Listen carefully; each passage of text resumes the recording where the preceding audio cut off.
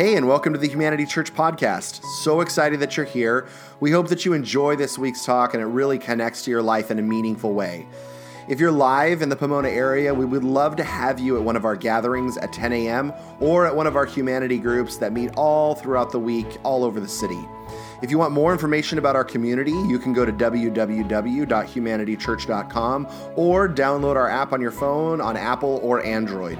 If you like what you're hearing here and want to continue to support the ongoing work at Humanity, you can text the word Humanity Church, one word, to 77977 and give back financially in just about 10 seconds. Hey, and here's this week's talk that was given live at our Sunday gathering at Humanity Church. Jesus, thank you so much for the opportunity to come together and to sing, to be refreshed, to have our spirits lifted, to come back to life, God.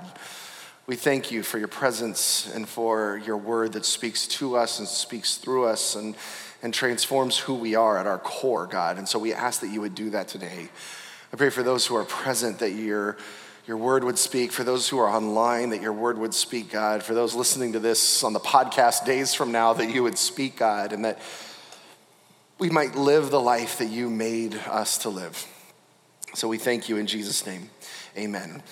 We're at the very last week of our series that we've called Regrets of the Dead, taking a look at the top 5 regrets of people that they had on their deathbed. And this hospice nurse / sociologist compiled this list together of her experience with people who were in that position. And she came up with the top 5, which we've gone over the last 5 weeks. And if you haven't had the opportunity to listen to them, download the podcast, get on YouTube, go back and re-listen to them. But the top 5 regrets that she found were that people wish they had been more authentic in their life. They realized that all of us are going to be informed by some voice, and they recognize that the voices that they allowed themselves to be informed by were not the voices that in the end of the day they longed for, or that led to the greatest expression of life. And so they lived a life based on other people's expectations and other people's ideas of what it meant to be human rather than who God had called them to be. The second regret was that they wished that they had not worked so hard, that people literally worked themselves to death, and they realized at the end of the day that they were striving for some sense of identity or purpose or value, and they recognized at the end of the whole time that value was set in stone. They didn't have to strive to prove how amazing they were. God had already declared that over their lives, and so they just had to start living that out. The third regret that people had was that they wished that they had shared their emotions with people. Not that they had wished they would have just vomited their feelings, but that they wished they would have shared what was true for them. When they had feedback, or when they had correction in relationships, or when they had something to say about what wasn't working, they withheld that and were unwilling to give that freely. And so they found themselves resentful and bitter in relationships rather than connected and intimate with one another.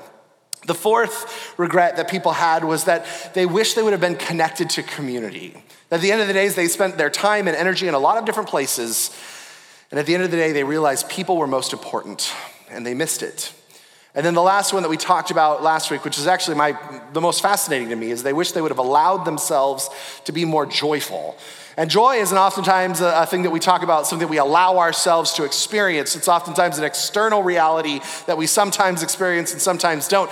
And in this context, they said, I wish I would have just allowed myself to see the world through a new lens, that life wasn't actually as bad as I thought it was. How many of you go through things in life that feel overwhelming and it's very dramatic and it's very anxiety ridden, and on the other side it was like, oh, that wasn't that bad, right? If we only knew ahead of time that it wasn't that bad, we might find ourselves in a different emotional place. But this is where people found themselves with this. And when I read these regrets, they resonated with me so much because I identified with so many of them, and I also recognized them in so many different people that I worked with and connected with and shared life with. And I love that they actually spoke to the core of what it means to be human. They inform us of what it looks like to be fully alive, to be authentic, to give ourselves fully to the value that's already there, to share what's honestly happening for us, to give ourselves to community, to allow ourselves to live in joy. And because these speak to the core of what it means to be human, of course, the scriptures have a lot to say about them. See, if these flush up what it means to be human, it would make sense that the author of Humanity would have a lot to say about these subjects. If this is what people at the end of the day were saying, man, I missed out on what it meant to be human, that God himself might be saying, hey, here's what you're up to. In fact, I find that it's interesting that all of the regrets that people had were spiritual. None of them had anything to do with physical wealth. There wasn't a single regret actually on the list that I wish I would have made more money. No one regretted that. There wasn't a single regret on the list that they didn't have enough recognition or prestige from people around them. There wasn't a single regret that said, hey, my political view wasn't accepted on Facebook. I mean, strangely enough, these things were not what people regretted at the end of the day. They all had to do with spirituality, their relationship to self, their relationship to God, and their relationship to other people. And this is where we find ourselves. All of these regrets had to do with what it meant to be spiritual and our spiritual journey that we are all on. And this spiritual journey that we're all on it's interesting on many levels, because to be human is to be both spirit and flesh. We talk about that a lot at Humanity because it's a really important distinction to really grasp and understand. We have a physical body that allows us to experience this life with 5 senses, that which we can touch and taste and smell and hear and feel. And then we have this spirit that allows us to experience life on a whole different level, what we can emotionally feel, the meaning that we make things, the intention that we have. It's the invisible part that allows us to think and feel and make decisions about life around us. To be human is to be both simultaneously. To be simultaneously all physical and to be simultaneously all spiritual in one little capsule all together. To be human is both. And God, when he designed this collaboration of the physical and the spiritual and called it human, he said that it was very good. This is what he said about who we are and this connection between one another. See, now here's the thing, is for many of us, we tend to focus on one or the other, and then we add weight to it. And when we do that, we get off balance and we find ourselves in really screwy places. Because if the spirit is more important than the body, we oftentimes end up misusing our bodies because they're not that important. Or we end up misusing the bodies of other people because it's just a body. And we find ourselves not recognizing that there's a real spirit, physical part of who we are. Likewise, if we find ourselves saying that what's most important is the spirit and everything else is irrelevant, or what's most important is the body and the spirit is irrelevant, and really who we are at our core is physical, we end up with all kinds of emotional trauma and in places that are disturbing, and we don't recognize that we find ourselves heartsick, and that impacts actually what's going on at a physical level within us because they are intimately connected with one another. See, for many Christians, this conversation around what it means to be human is all about spirit. It really has nothing to do with anything else, and everything else is downplayed in this life here and now.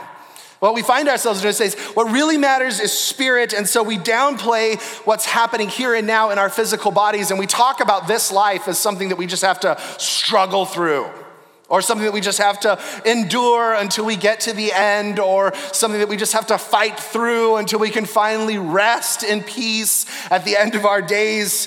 There's this obsession with getting out from under this experience. And so we have this idea of predicting when the end is, or waiting for when the end is, or wanting the end to come.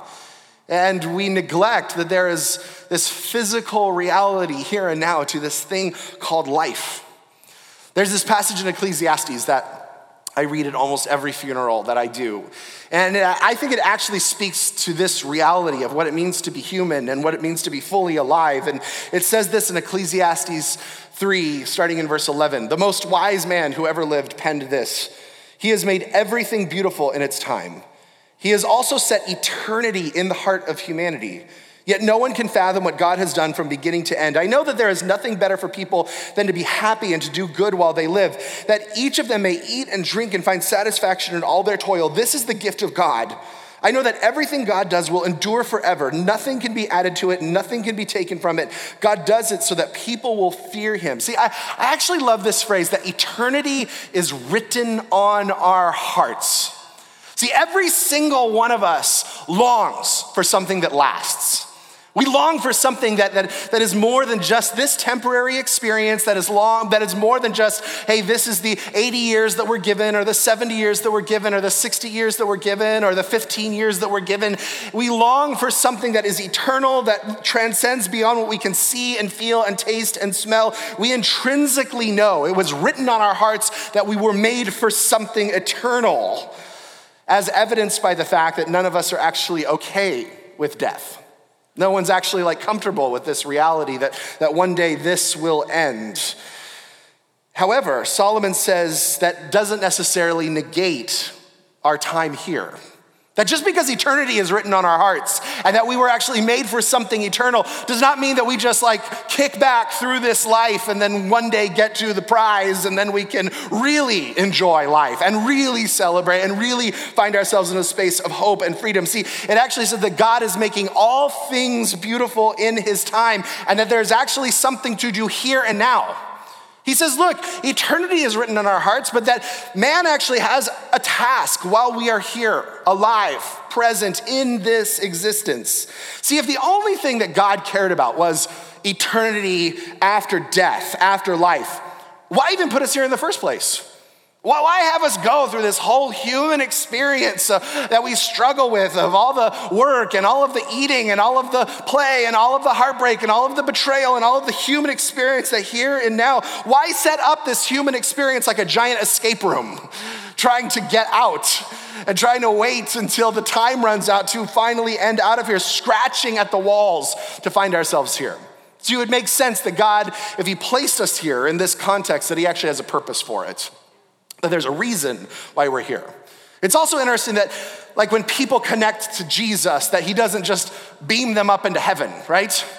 That would be a little weird, but it'd be a great marketing strategy, right?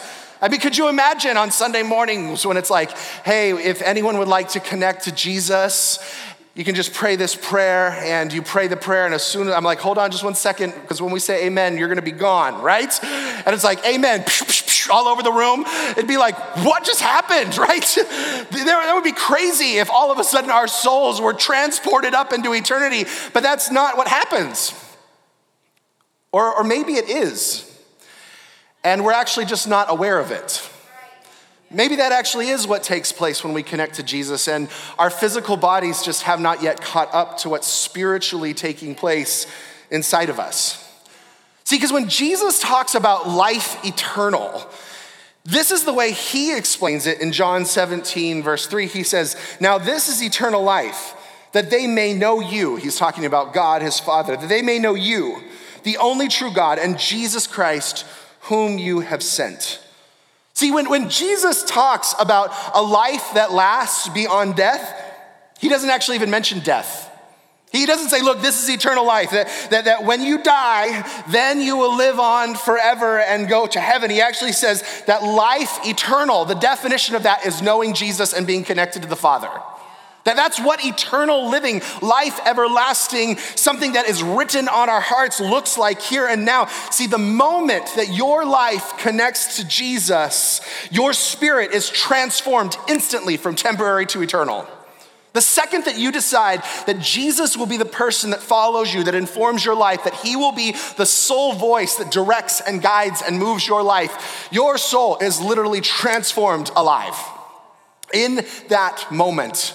And you begin this process known as eternal living. See, for those who are connected to Jesus Christ, we are already living in life eternal, here and now. There is no waiting, there is no wishing, there is no hoping. It is here. You are in eternity here and now. And actually what Philippians tells us is that death is just trading one body for another. See, it's interesting that even when we go to heaven, we don't get rid of our body, right? In Philippians, it actually says we will be transformed to this lowly body, to this glorious body. See, I've actually wondered if some Christians who are so desperate to get out of this experience called life, if when they get to heaven, they're gonna be a little disappointed. Because they're gonna be this feels a lot like that other experience, right? Except there's Jesus and there's a lot more gold, and I see some people that I haven't seen in a while, and I have abs now. But other than that, it feels a lot like that other experience. See, because when I read the scriptures, it actually says, look, eternal life starts now, the moment that you connect to Jesus, and that when you die, you are just given a new body and a whole new experience in that. But it's actually just a continuation of the condition of your soul here and now. And this is what eternal living looks like. See, eternal life isn't a destination, it's a transformed spirit. And that's what this looks like. It starts the moment that you decide to follow him, that your soul is alive. So what does all this have to do with regrets? And what does this have to do with what it looks like to live a life that is free from them? See, the fact that our spirit, which is eternal, has regrets about this life, which is temporary, actually lets me know that there is purpose for this life here and now. See, because no one got to the end of their life and was looking towards eternity and looked back on their life and said, oh well, mess some things up, do over, right? No one actually said that. They looked back at this life that is temporary and they're like, man, I screwed up a lot of things. I messed up a lot of things. There was a lot of things that I would have done different. And the fact that we even have regrets lets me know that there is purpose for this life here and now. Otherwise, we would have no regrets. When Paul wrote letters to the Corinthians, he oftentimes had to use some really harsh language because Corinth was kind of like a crazy city, right? When you look at what Corinth was and what they were up to, it was basically like a city that was wild. I mean, it was like the sex capital of the world. There was like slavery and prostitution. There was crazy spiritual expressions. There was culture clashings that they were taking place. There was rebellion all over the place. And Paul's like, hey, I need to write a few things to you because things are going a little crazy over there. You need to tone it down, right? And he uses some pretty harsh language with them over the pen that he writes to them in his letters. And he had some pretty strong words on how they were to live and not live. And they got a little upset with some of those letters, as you could imagine. They were hurt by the things that Paul said because in his correction, it hurt. And then he writes this to them in 2 Corinthians chapter 7, starting in verse 8. He says, even if I caused you sorrow by my letter, I don't regret it. Paul was pretty bad, right? He was just like, yeah, sorry, I don't regret it. Though I did regret it, I see that my letter hurt you, but only for a little while. Yet now I'm happy, not because you were made sorry, but because your sorrow led you to repentance. For you became sorrowful as God intended, and so were not harmed in any way by us. Godly sorrow brings repentance that leads to salvation and leaves no regret. But worldly sorrow brings death. See what this godly sorrow has produced in you, what earnestness, what eagerness to clear yourselves, what indignation, what alarm, what longing, what concern, what readiness to see justice done. At every point you have proven yourselves to be innocent in this matter. See, Paul actually says, look, I have no regrets on what I said to you. Because they needed to be said. Because he said, I knew I had to hurt you for that moment because the sorrow that the word of God produces actually leads to something really beautiful. And so I'm willing to allow you to be sorrowful for a moment so that you can experience the life that you were designed to live. You ever have someone in your life who just tells you the truth and when they tell you the truth, it hurts? You know what I'm talking about? Like those people in your life that they are willing to bring sorrow to your life for a season so that you can actually lean into the life that you were made for. I remember about 12 years ago when I first started coaching, I was working with a very close friend of mine who is someone who cares enough to say things that hurt, to say the things that bring sorrow on my life. And I remember I was early in my coaching practice and just learning how to be with people. And we were in this large group setting and she could tell that I was really on it with this one person. We just weren't connecting, we weren't clicking. And at the end of the session, when everything was done and we were giving feedback, they looked at me and they said, you are so contemptuous, Nathan. And I didn't know what that word meant, so I asked them. And they said, you look down on people. And I thought, oh, okay. And I said, I can't see that, but I could thank you for your feedback. And I'm like, no. Please explain to me your internal conversation about this person over here. Just say it out loud, all the things that are in your head. And I start out with like all the easy things, like, well, like they weren't getting it, and I felt like they were taking the easy road out, and they kept pressing me, no, what else? And as I was saying things out of my mouth said, they really don't have any value to me or anyone else on this planet. You ever have something come out of your mouth and you're instantly like, please, take it back, right? And this friend just said, there it is. And I remember in that moment, this pain in my stomach that just hurt so bad. because I saw the contempt for the first time. And it hurt because I was able to see it. It hurt because they pointed it out. It hurt because it was so right there in my face, and it hurt for probably weeks to come. In fact, when I still talk about that moment, I get this like knot in my stomach because of the reality of that moment, because that moment produced this deep, deep sorrow in me. I wasn't just sorry about what I had said. There was this sorrow for how I had been living with people. There was this sorrow for my character. There was this sorrow for how I had been with the people that I love, and I was able to see it across the board. And that sorrow was probably the best thing that could have ever happened to me. That those words, that wounding, that hurt in that moment was so painful, and yet it was the thing that was absolutely needed to transform my life in that moment. And that's what Paul is talking about here. See, there is a sorrow that comes with authentically following Jesus and being connected to the voice of God. See, because there's actually a sorrow in restraining our natural inclinations of things to do, things that we want to do, of things that we want to say, of things that we want to engage in, of things that we want to make us feel better. There's a sorrow in saying, I choose to restrain myself because this is how Jesus has called me to live in the middle of it. There's a sorrow in sacrificing deeply for community. Let me just tell you, every time Marla and I write our tithe check every month, there is a sorrow in handing that over. Let me just tell you, because I think of all the things that we could be buying and all the things that we could be paying off and all the things that we could be doing. There is a sorrow in saying, I am sacrificing this for the sake of our community over there. There is a sorrow in forgetting momentary pleasure for the sake of eternal gain. There is this sorrow that comes with it. And Paul says that this type of sorrow from God, when you're willing to go through and engage that type of sorrow, what it will leave you with in the end is no regrets. He says that when you actually start living this way and you start engaging this godly sorrow in life, you will actually find yourself at the end of your days free from the regrets of life that so many people live, because God is in the process of refining us in that sorrow here in this life. That this is what transforms our life. It transforms how we invest our lives, because we are connected to the purposes and the plans and the movement of the creator of the universe.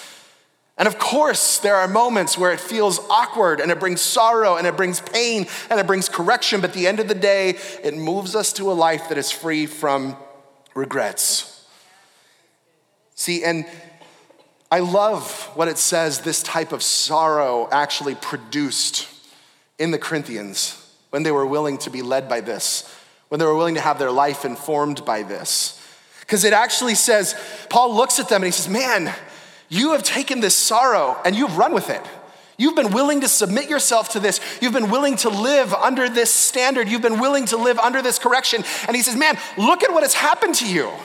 He actually describes it. He says, look, there is a gravity to your life that was not there before. You're no longer just living life flippantly, but there is a weight and a gravity to your life. He says, look at you. You have such clarity about your purpose and about who you are and what you're called to do and what you're called to give yourself to. He says, look, there is this indignation inside of you for what is wrong and what is broken and what is hurting people around you. There is this indignation against those things. There is an alarm within you. There is an urgency that recognizes that this life is short and that you don't have a lot of time. So live your life well here and now. There is a longing and a concern for others, and there is a readiness for justice here and now.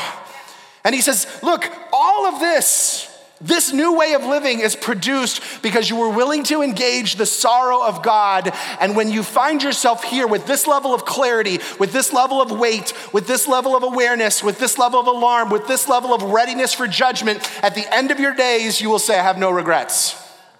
Because I have followed the principles that God has set before me.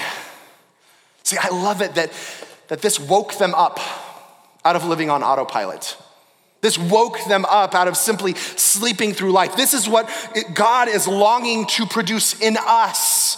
And that at the end of the days, we can look back and say, I have no regrets. But then he contrasts it to this other sorrow. He says, look, the sorrows of God leads to a life of no regrets. But then he says, the sorrows of this world produce death. See, here's the thing. All of these 5 regrets are really just connected to moments where people fell into the traps of the sorrows of this world, where they found themselves leaning down into those places. See, because when they looked out at life and said, you know what, God is calling me to live an authentic life, and there's a sorrow that comes with giving up all kinds of things to live that, they said, you know what, I'd rather just choose to be inauthentic. I'd rather choose to please people and to do what everyone else around me is doing, and they found themselves in the sorrows of this world, and it eventually led to death. When it was their time to own the value that God had placed on them and to start fully living with the gifts and the talents and the abilities that God had placed inside of them, they said, yeah, that's too much work, so I'd rather work for my value. And there's a sorrow of that led to death. When people found themselves in a space where it was time to share honestly and vulnerable and be in community and be connected with one another and to give their life away, they said, yeah, that's gonna be too awkward and uncomfortable and familiar, and I would rather choose the smaller life and live in the sorrow that comes with that. When it was time to choose joy, they rather would actually choose despair because it was more familiar. They didn't have to change. And so they said, I'd rather have the sorrows of this world rather than stepping into the sorrow of God, which leads to a life of no regrets. And so all of these regrets are really people looking back at moments in life when they chose the sorrows of this world rather than the sorrows of God. See, what Paul is actually informing us here is that you don't actually get out of sorrow in life. You just get to pick your sorrow. You get to pick the sorrow of God, which leads to a life that is free from regrets, that awakens you to life, that gives you some gravity and alarm and urgency, and that calls you to justice. Or you can choose the sorrows of this world, which will eventually lead to a smaller life, a more anxious life, a more depressed life, and a life that will eventually be defined as dead. And the choice is up to you. Option 1, the lasting sorrows of this world that leads to death, or option 2, the lasting sorrows of God, which will lead to a rush for clarity and justice that ultimately leaves you without regrets. And that's the type of life you were actually made for. See, I love that at the end of Paul's life, this is what he writes. In 2 Timothy verse 4, chapter 6-8, he says, "For I am already being poured out like a drink offering, and the time for my departure is near. I have fought the good fight, I have finished the race, I have kept the faith. Now there is in store for me the crown of righteousness, which the Lord, the righteous judge, will award me on that day, and not only to me, but all who have eagerly longed for his appearing." See, when I love that when Paul gets to the end of his life, here he is like an old man. He gets to the end of his life, and he's not like, well, it's over, glad that's done, right? He's not like, oh, finally, I have endured this thing. I am glad that I can finally get out of here. I can move on to heaven. There is certainly a longing for that in his conversation, but he says these 3 things. He says, look, at the end of my days, I have fought the good fight, and I have allowed myself to struggle for the good of humanity. I have allowed myself to connect to God and given myself to his purposes, and so I have fought hard for every single bit of that. He says, look, I have finished the race. I can say that I'm done. I have given myself to every relationship. I have given myself to every task. I have given myself to every purpose that is in front of me, and I endured through the suffering. It is finished. See, there wasn't areas where he was like, I'm mostly finished, I'm kind of complete here and there. He's like, look, I've finished the race.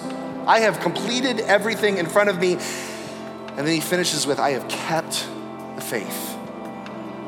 I didn't stop wondering if God was gonna move. I didn't lose my sense of wonder about what's happening and what's possible. I didn't allow cynicism to overtake me. I didn't allow the doubt to become what defined me, but I used that to move me forward. And so I have fought a good fight. I have finished my race, and I have kept the faith. In other words, what Paul says at the end of his days, he said, I left nothing on the table. I just gave myself fully to everything in front of me. And I suffered. And at the end of my days, I know that the reward that is coming is awesome. But I think if Paul was talking here, he would just say, look, it's just a continuation of the eternal life that I am already living. That's already caused me to fight and endure and to keep the faith here in the middle of this. See, if you want a cure for a mundane, anxiety-ridden, depressed life, if you want a relief from a purposeless existence, a life that at the end of your days will be filled with regrets, a life that will be riddled with I wish I would have on the end of your days, start fighting the fight that you were made for. Start giving yourself to the assignment that is on your life. Stop sitting around and waiting for things to end or for things that you have to endure or when things will finally come to pass. Start fighting now because God has called you to it. And let me just tell you, He has not called you just to fight for you. He has called you into a fight for your life and for the lives of every single person around you. That's why do you think He would give us the years on this planet and then put us together in community? Not so that we could all just be on our own individual fights, but that we could fight for ourselves and fight for one another in a way that produced life and that we might endure, that we might keep going with all of the strength of God in front of us. See, you are never, ever alone in your fight. And this is what allowed Paul to keep moving forward and say, I have finished my race. If you think you're finishing this race on your own, you have something else coming for you. So not only are we to fight the assignment that is in front of us, but we are to endure with all of the support of God Himself and the people around us that He has placed in our lives. And finally, you are to keep the faith. I know there are all kinds of excuses as to why you should be cynical and bitter. In fact, even in this conversation, I'm sure that there is a voice informing you of all of the but ifs, or but why, or no, you don't understand. Here's why I can't fight. Here's why I can't keep enduring. I've endured for so long. See, it doesn't matter. It just says keep the faith. Keep going. Fight against the cynicism until you actually find the Spirit of God moving through it, knowing that all things are being made new and that He is making all things beautiful in His time. See, I am actually so tired about this conversation of spirituality being about white knuckling it through this life. I am so tired about it being about how soon can we get out of here when we are called to fully live this one glorious life that we are given before we translate into the next. See, we are given one moment, one opportunity, one chance to give ourselves fully to the transformation of the world around us and the people in our lives, because followers of Jesus should be marked as passionate lovers of life, fully fighting, fully enduring, fully keeping the faith, because we are those who are living in eternal life now. Now here's the thing. Some of you may already look back on your life and say, it's too late. It's too late. You don't know how much I've screwed up. You don't know how many decisions I've made. You don't know how many things that I have engaged or done. My life is already going to be a regret. I have good news for you this morning. The scriptures say this about that in Deuteronomy 30. It says, and when you and your children return to the Lord, your God, and obey Him with all your heart and with your soul according to everything I commanded you today, then the Lord your God will restore your fortunes and have compassion on you and gather you again from all the nations where He scattered you. Even if you have been banished to the most distant land under heaven, from there the Lord your God will gather you and bring you back. He will bring you to the land that belongs to your ancestors and will take possession of it. He will make you more prosperous and numerous than your ancestors.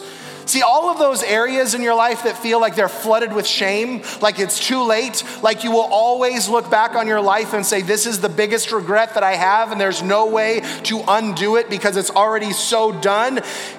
The scriptures say, look, it's really clear, just return to the Lord. Just hand it over to them. And He says He will restore everything that has been lost. And he actually says, you will be actually more prosperous than anyone that has come before you. If you are just willing to return to him, he will restore everything. See, that area that was your darkest mark in life will become your brightest light.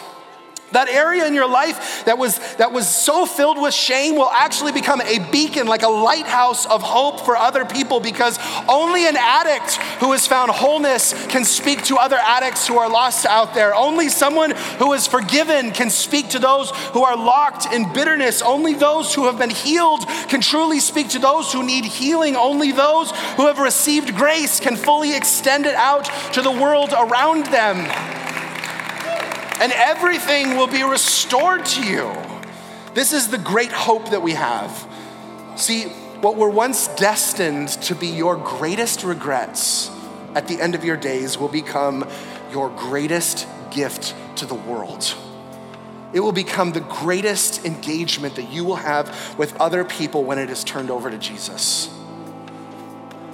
And he invites us to start reverse engineering our lives now, because it's already been paid for, because we are those who are already living an eternal life, right here and right now.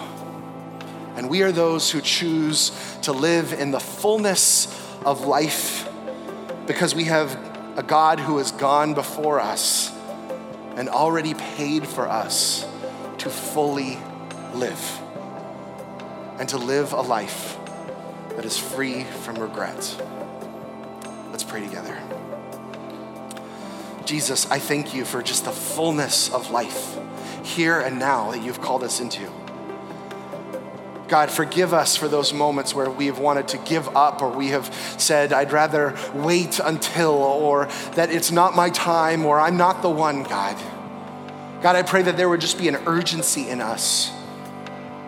As you said to the Corinthians, God, about what was called out of them, I pray that you would create in us a gravity around life, a clarity around our purpose and our assignment, an indignation, an alarm, a longing, a concern for the brokenness that we see around us, and a readiness for justice, God.